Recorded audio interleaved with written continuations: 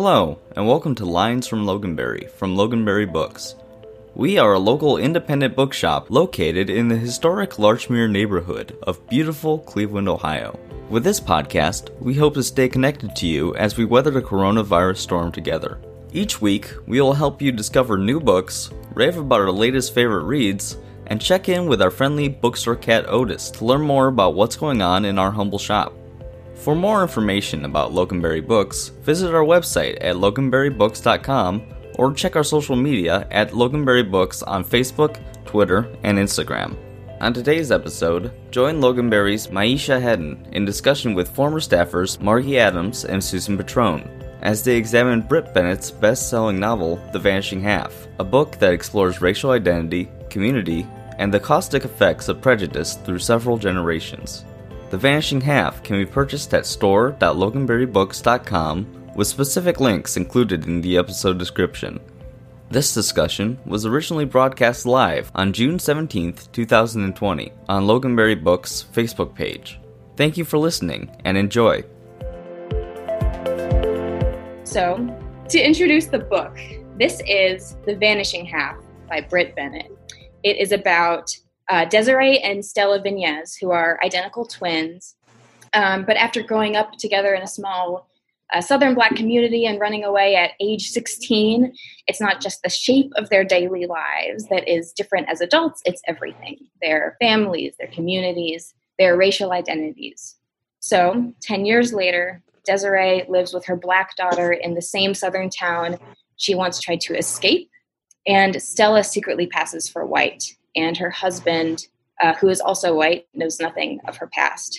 Still, even separated by so many miles and just as many lies, the fates of the twins remain intertwined. What will happen to the next generation when their own daughter's stories intersect? So this book weaves together multiple strands and generations of this family from the 1950s to the 1990s, going from the Deep South to California. Britt Bennett produces a story that as a brilliant exploration of the beyond issues of race and consider the lasting influence of the past as it shapes a person's decisions, desires, expectations, and explores some of the multiple reasons and realms in which a person sometimes feels pulled to live as something other than their origins. I read it months ago, and I was just so excited and intrigued by its contents that I wanted to share in that feeling and discuss it with others. So firstly, simply, I think it's an incredible book. And I guess I will discover what my colleagues think shortly of it. But secondly, I don't think it's an accident that it has become the #1 New York Times bestseller right now, or indie bestseller. This book, while a story about Black women centrally, is also a story about how we deal with trauma and guilt, which is also important to think about during our present context, especially regarding how we cope with pain in our past, generational trauma, and environmental factors, and how we grew up and our roots, and how outside factors weigh in on everyone in our decision-making processes. So the first thing I think I want to ask Maisha is, what do you think the appeal of this novel is? We spoke briefly about how it might be considered the Michael Jackson of Yes, I do. I think this is what do you mean by that? I think it is the sort of Michael Jackson or Drake of novels, for the reasons that you were talking about, that she puts in race, color, LGBT violence. It's sort of like a potpourri of what's going on right now in the United States. And the other reason why I think it's a crossover novel, and I will defer to my favorite white friend, Susan, on this one, is that even though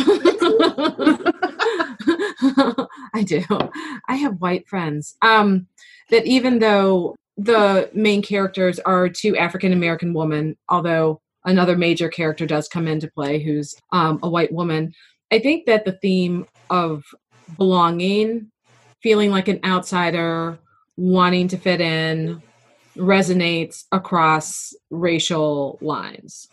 So, in the novel, the two girls go to New Orleans, but they're country bumpkins. They don't really fit in there. And then our character Desiree marries that man in Washington, D.C., but she's fair-skinned and he's dark. And he exacts his rage on her by punching her and pulling her across the floor. So she doesn't really belong there. Of course, there's like Stella's situation that she doesn't really feel like she belongs inside of her Brentwood environment. And then you have the transgender character, Reese, who doesn't fit in with his environment in El Dorado, Texas. Like, and I think that regardless of race, almost all of us have had sort of maybe like painful extended periods where we just didn't really feel like we belong somewhere. Like, I know when I went to college, being more or less like a country girl, I felt incredibly uncomfortable in New York City. I did not feel like I belonged there. It was too loud, it was too bright, and I felt out of place. So I feel like anybody can relate to the sense of not belonging. We talked a little bit the other day about how that it's this really wonderful, like kind of matter of fact, a narrative voice that like you totally implicitly trust, and it's really, really accessible. And as Maisha was saying, it is everyone all the time is constructing their own identity, which is basically what Desiree and Stella are doing. And they come from this little town where everyone is very, very light-skinned black. And like, if you are not light-skinned, you are a pariah. Right. And I mean, so like even the town where they're from has constructed its own identity. And then, you know, when Desiree marries the blackest guy she can find, and man, Stella marries the whitest guy. The whitest guy. Like, he's the whitest guy. I'm not sure how many guys were named Blake in the 30s, because it feels like a modern white guy name, but it works. But like, she ends up in a gated community in a suburb of Los Angeles. So also kind of a constructed identity. She creates this. And I think there are so many layers and so many secondary and tertiary characters who are also creating themselves from the ground up. Yeah. And I think we all do that. And I think that's part of the accessibility of this. Yes. That it's not just, oh, you know, Terry McMillan's Waiting to Exhale is a great book for black women. You're like, and then white women go, oh, I can't read that. It's like, yes, you can. Yeah. One, yes, you can. Two, there are so many universal experiences that she hits on in this. It's like, just read the damn book. And kind of a testament to go ahead, to its universality is I read just before we came on here, it debuted at #1. Did you know that? Did it? Yeah, like it debuted at #1. And I mean, oh my goodness. Yeah, after books like The Help, you know, and American Dirt, I'm happy to see that Brent Bennett debuting at #1, like the right kind of crossover novel. A crossover novel we can believe in. Yeah. Yeah. Yeah. I mean, so the term crossover novel to me somehow always kind of sends alarm bells, even subtly, because we were having just a brief conversation about Beloved and how, you know, Toni Morrison is very articulate or she says just you just said unapologetically. That was crazy. No, but I meant unapologetic about who she says she's writing to. But then when we were saying, you know, Beloved is also a mystery, though. So there must have been, or maybe not must have been, but something about that element was like, okay, this will reach a lot of, like, it could become a very popular novel because it's compelling. Well, Britt Bennett, you see her, you don't want to say steal, right? You want to say borrowing, you want to say imitating, you want to say taking inspiration from Toni Morrison. Right. Mm-hmm. I mean, when I read the first chapter and Susan hadn't started yet, I said, oh, the first chapter is pure Morrison, it's pure Beloved. And to Bennett's credit, there's a couple times where like she directly references Morrison. And, you know, so the character Jude, like she's called Tar Baby. The character Early, he says he left without a trace, which is also directly from Beloved. So, you know, she's giving a nod to Morrison, but she's explicitly acknowledging her at the same time. The tip of the hat. Yeah. We could talk about structure and style a little bit. Mm-hmm. I think this book is a little bit more, like you were saying, accessible. I think when you read Toni, you have to really dive in, and it's challenging, and you have to sit with it for a long, long time. Her work warrants many readings, many rereadings. But for this, it was just like so readable, and just I like flew through it. So I guess I'm wondering, what you thought, what observances you made about the structure and the voice. Let's go to Susan. I think that what makes it accessible is that like Morrison is very lyrical and very dense. This is written like a regular commercial novel. I mean, this is straight ahead. Really, it is. I mean, it is totally straight ahead commercial novel with a hell of a lot of depth. So like way more than you would expect. It's not it could be a beach read. Like you could read it sitting outside at the beach, socially distanced, 6 feet apart, at least from everyone else. And it still challenges you, and you still have to concentrate, but not in the same way. There's not like the verbal gymnastics that Morrison does. It has, what I loved about it was like that matter-of-fact kind of narrative voice. And it's without a lot of the verbal gymnastics, but then she still has like these wonderful, wonderful lines. Yeah. And I didn't want to mark because this is your copy. And I couldn't get one because there's like an 18-week waiting list at the library. I know, it's crazy. Yeah, that's really great. God bless her, Yeah. What a great and it's like to have. Yeah.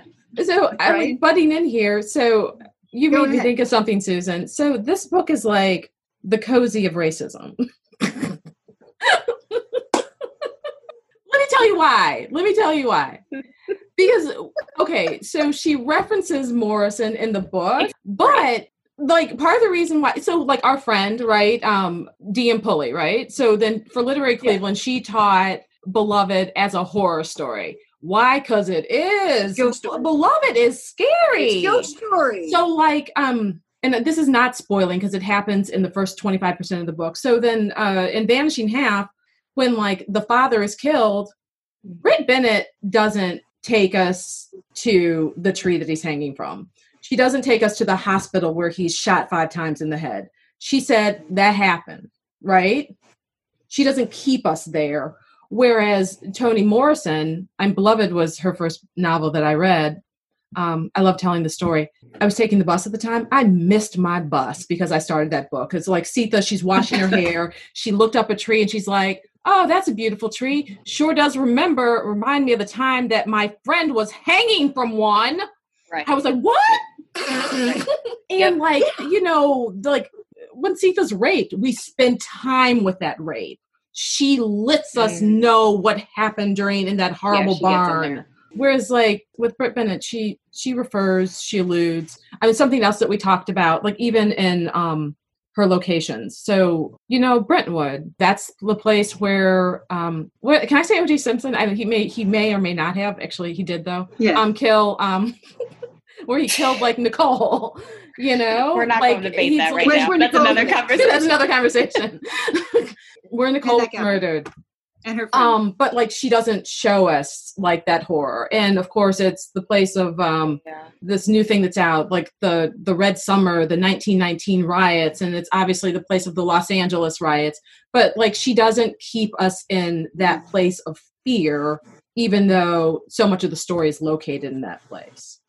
So that's why I'm calling it the cozy of racism, because like it's not as bloody as she could make it. Yeah. And one thing I was going to, how their father is killed, and also the domestic abuse on Desiree from her husband. Yeah. It's often told like through the eyes of children peeking through a doorway or something like that. So it's filtered. You see the trauma that it inflicts on the children watching this happen to their parents. Like the reader gets the horrific part of the abuse or of the murder. And at the same time, she holds back. You see the after effect as opposed to the blood happening. You see the scars after. Right. Yeah, I was going to say, too, just kind of going back to something that Maisha said, a similarity that I see between Morrison and Bennett that I actually just kind of thought of is that their prose, while different, is still very beautiful. Yes. And so they both describe really grotesque things at points. So that's something for viewers to be aware of. Just, there is domestic violence and lynching discussed, not necessarily to the Morrison level, like Maisha was saying. But, there's horror in it. There are horror elements. But it's just such beautiful writing that you felt compelled to continue through that line. So I think that's something that resonates with me, at least, Yes. when I think about how Britt employed the structure and the voice. It's very steady, but it's not too intimate that it like kind of takes on the character, you know? Is that your dog? That is Susan? my dog wandering around carrying one of the cat's toys. Oh, good. It's either a cat toy or a sock. I'm not sure which. But there's something, I think either that you or Susan said, Maisha, that kind of made me want to go into talking more about identity and how I'm just saying Britt and Tony, like they're my friends because I feel seen and loved by them. So I let us just into feel their like bed. I'm saying really, it's true. Yeah.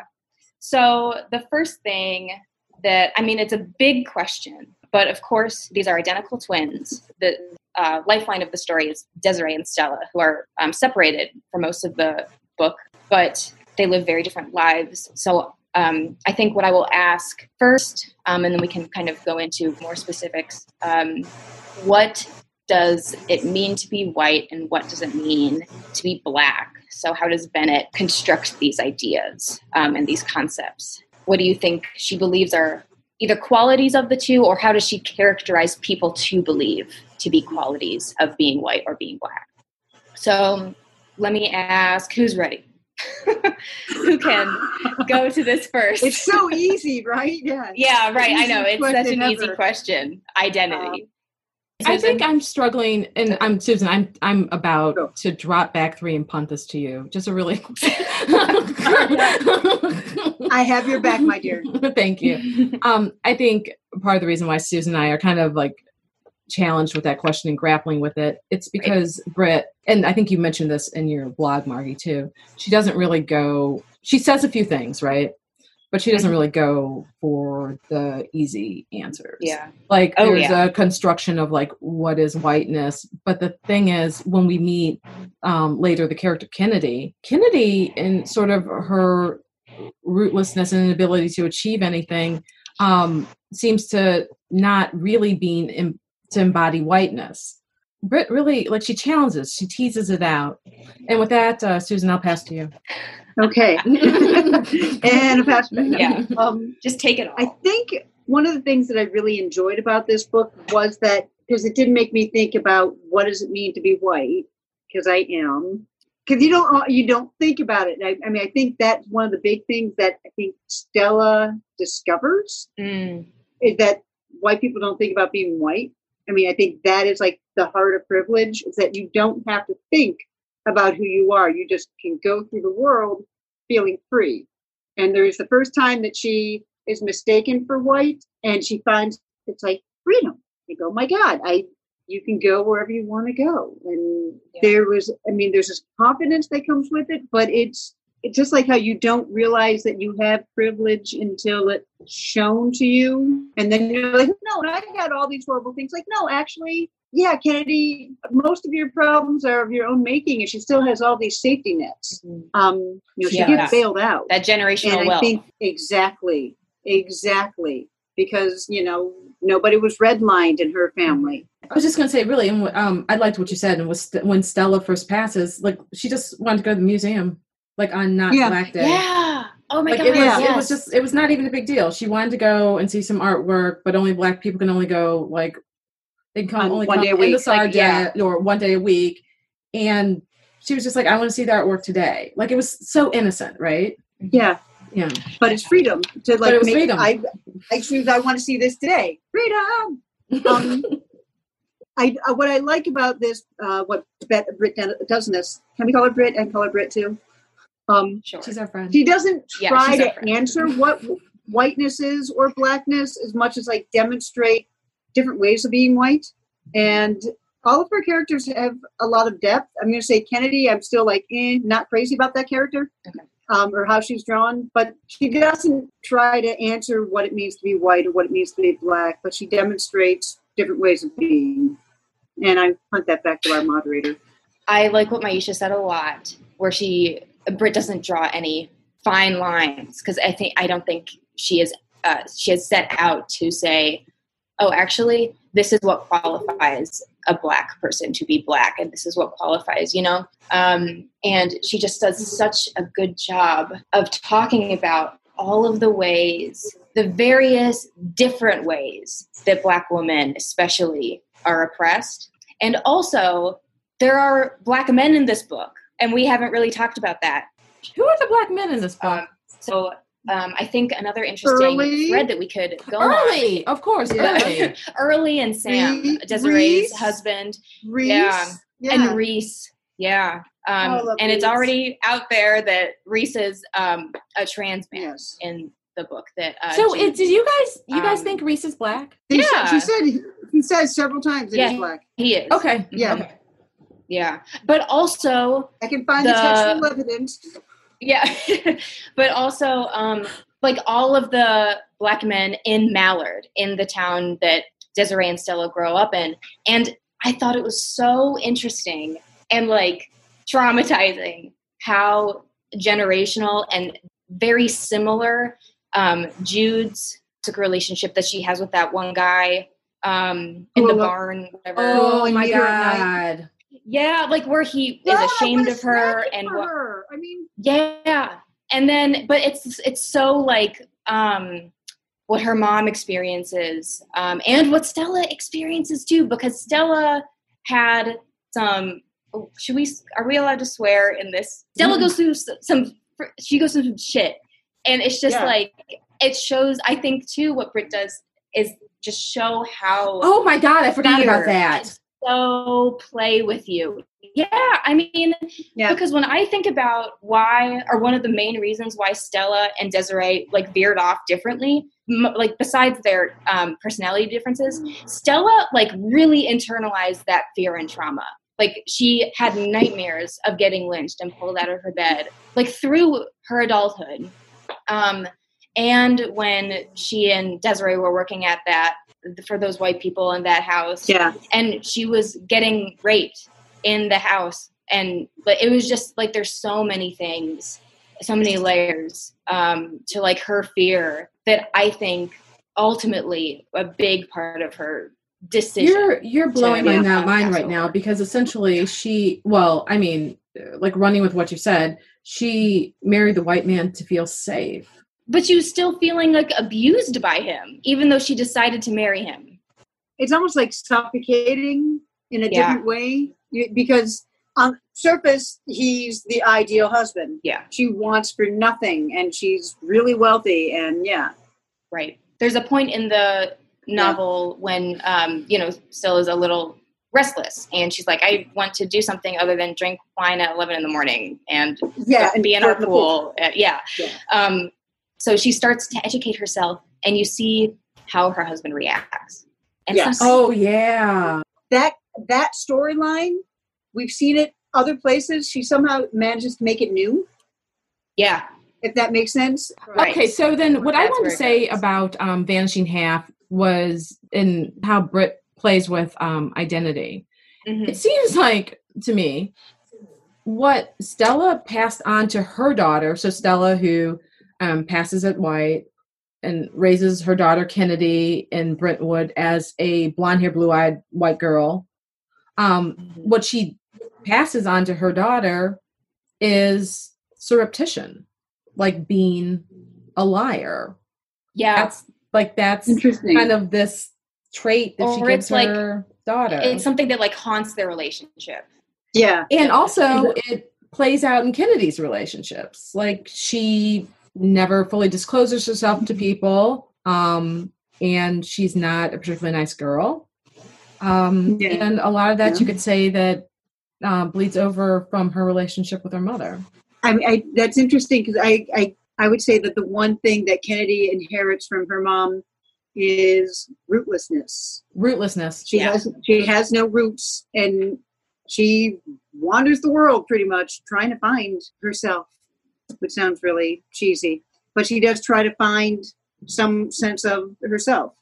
Right. Through acting, by not being herself. Through acting, or just through everything. Yeah. I mean, that blew my mind.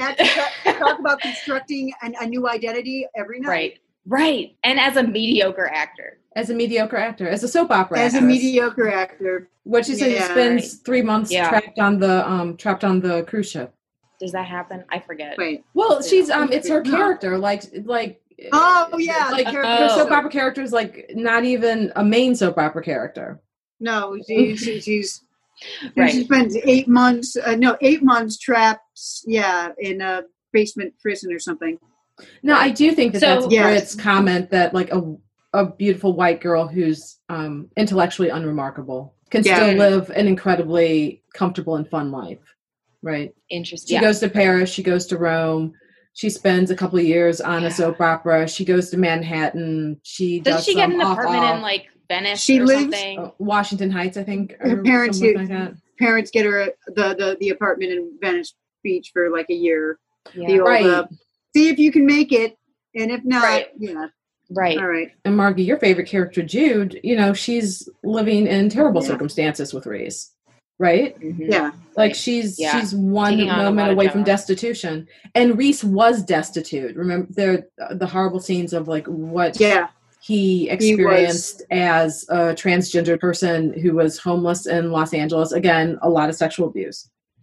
So we talked about just now the parallels between Kennedy and Stella. So I'm wondering what you guys think about Desiree and Jude. Do you want to start us on that one, Margie? I can try. Okay. Go for it. I mean, so yes, it's no secret if I've talked to you about this book or if you've read the review that I wrote, I think that Jude is the heart of this novel. She is an incredibly formed character, and I connected with her a lot. And because I think maybe what's difficult about this question, so I'm sorry for asking, is maybe I don't have the best sense of Desiree as a character because she's so far back in my mind.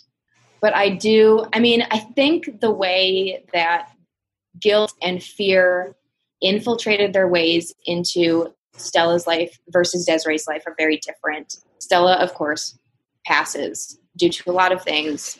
But I talked earlier a little bit about how I think fear really played a big part in her decision and her wanting to be liberated, but also her being haunted by her past. And for Desiree, I think she feels very guilty. One of the things that is said early on is that she went on to marry the blackest man she could find.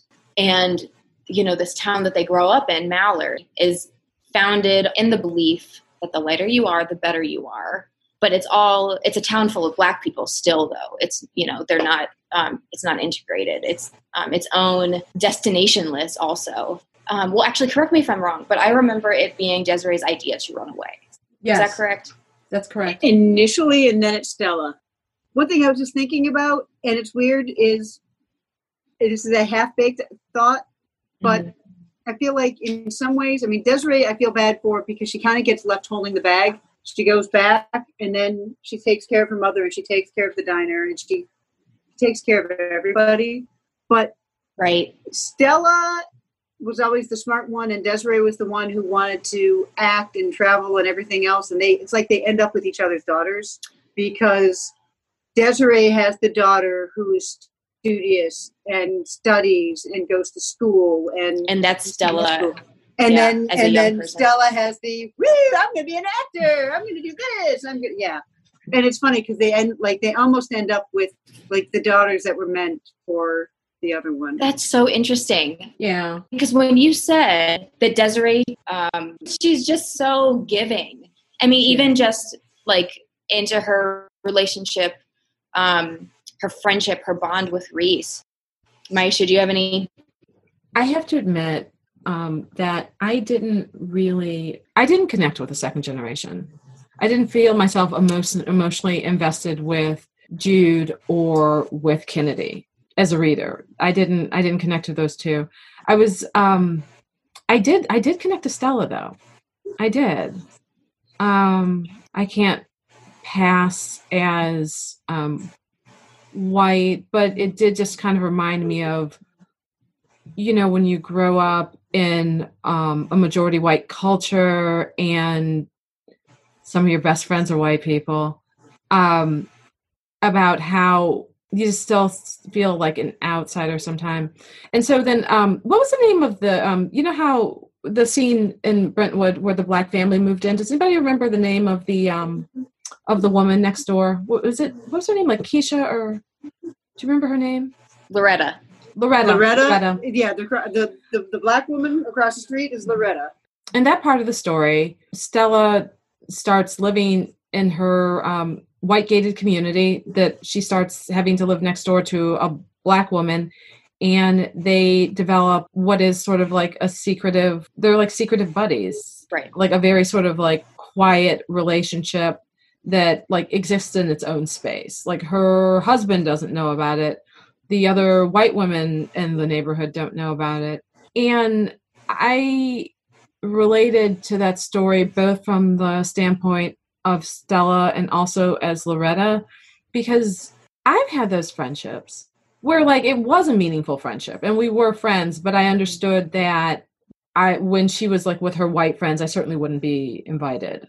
I think when we were like prepping for this and talking and having conversations about it, we talked a lot about how part of the reason why it's such a good book is that Brit Bennett challenged us about things that we never questioned, right?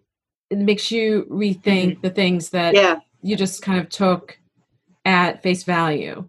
I mean, I can tell you for me growing up, shadeism, I just took it at face value, right? I didn't really think about the criticism that fair-skinned people got. I didn't really think about the criticism that super dark-skinned people got. It was just the way that it was, and I shrugged my shoulders and kept it moving.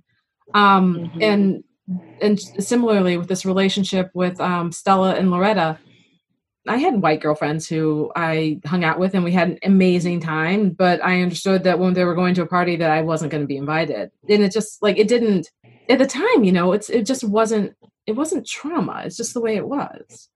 It's not traumatic if you think it's normal. Or if you've been told that it's normal and this is what you're supposed to accept, even though that's horrible. Yeah. Well, I mean, but there's still the point in the book where Loretta's daughter and Kennedy are playing, and Kennedy calls Loretta's daughter the N-word, and Loretta gets mad, you know? She's like, no more of this. And they don't see each other anymore for a while.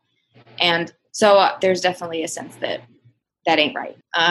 But definitely I understand like how ingrained some things are because it's a generational novel. You know, it ends in the 90s, how differently things change. And how we see through Kennedy's eyes, like her kind of questioning her identity too, not as outwardly or explicitly as one might, I don't know, like, am I lying? Or like, what am I doing?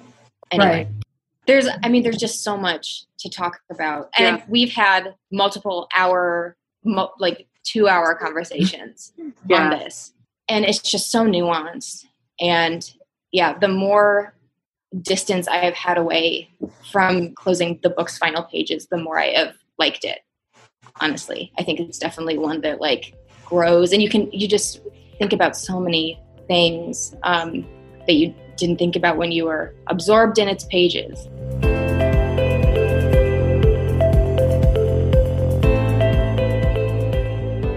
Hey, thank you guys for tuning in. For checking out our convo on the book. Margie, thank you for organizing this. Thank you for asking us both to read this novel. It was wonderful, and was one of those really engaging reads where like now, like the characters and also the issues raised by the book kind of keep, you know, clicking around in my head while I'm doing other things. You know, right?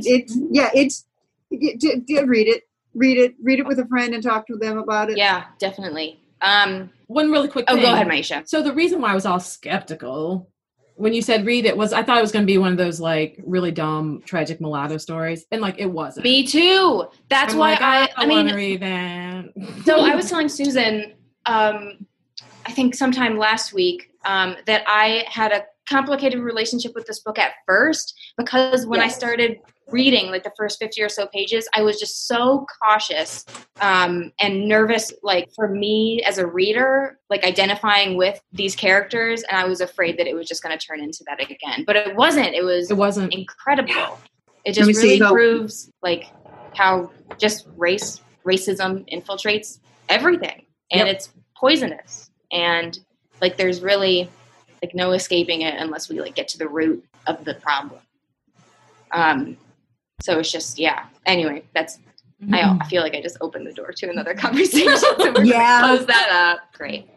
And my recommendation is, why haven't you read it yet? Like, really? Yeah.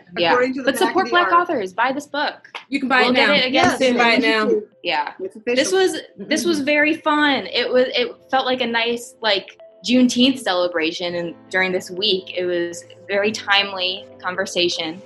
And I had, and always have had, a great time talking to y'all. So, yay! Love you, Marty. Yay! Thank you for letting me be part of this. Yes, thank you for joining. Loganberry Books is open to the public Tuesday through Saturday from 10 a.m. to 6 p.m. You can order books from us at store.loganberrybooks.com, with specific links to the books discussed in this episode included in the episode description. You can also order from us by calling the store directly at 216-795-9800, or by emailing books@logan.com with your specific requests. You can support us by purchasing through our affiliate pages on bookshop.org/shop/Loganberry Books, at loganberry.papertrail.com for digital ebooks, or on libro.fm for all your audiobook needs. Join our listener support program, where you can donate as little as 99 cents a month, less than $12 a year, to keep this podcast going. Go to our website at loganberrybooks.com, check our social media at Loganberry Books, and make sure to rate and subscribe to Lines from Loganberry and leave a review wherever you get your podcasts. This episode of Lines from Loganberry was produced and edited by Ted Hubish. As always, tune in next week for more bookish content from Loganberry Books. Thank you for listening.